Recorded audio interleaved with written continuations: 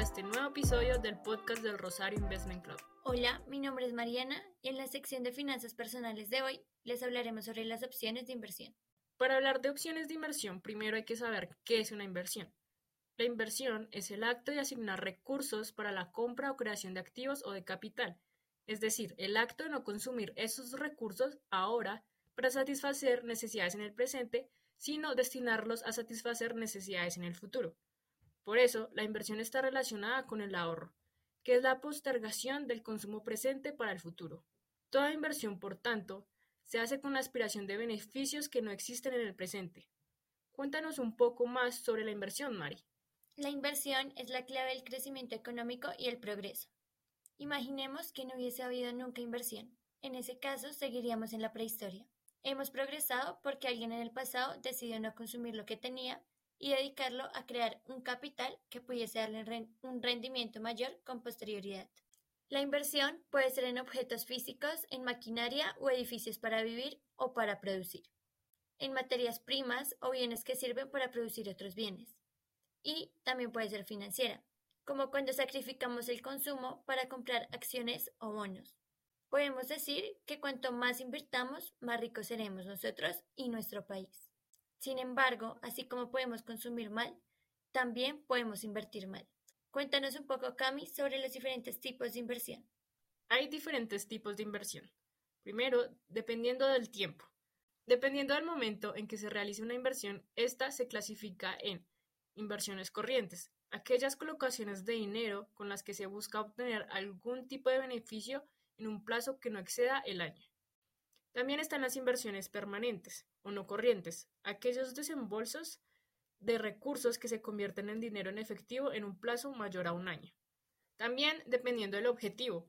Considerando el objetivo de la inversión, estas se pueden clasificar en inversiones de capital, desembolsos financieros que una empresa utiliza para adquirir activos fijos como maquinarias, equipos, inmuebles, entre otros. Inversiones financieras, adquisiciones en activos financieros tales como títulos de renta fija, acciones de empresas, bonos y otras cosas. Inversiones en acciones. Las acciones son títulos representativos del capital social de una sociedad anónima. Su valor puede aumentar o disminuir a partir de factores económicos tanto de la empresa como del país en general.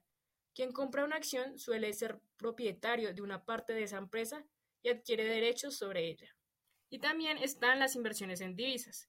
El principal objetivo de un inversionista en divisas es comprar barato y vender caro, similar a lo que comúnmente se aconseja en la compraventa de acciones bursátiles.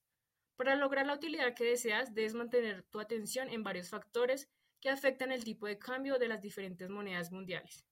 Y también están dependiendo de la renta.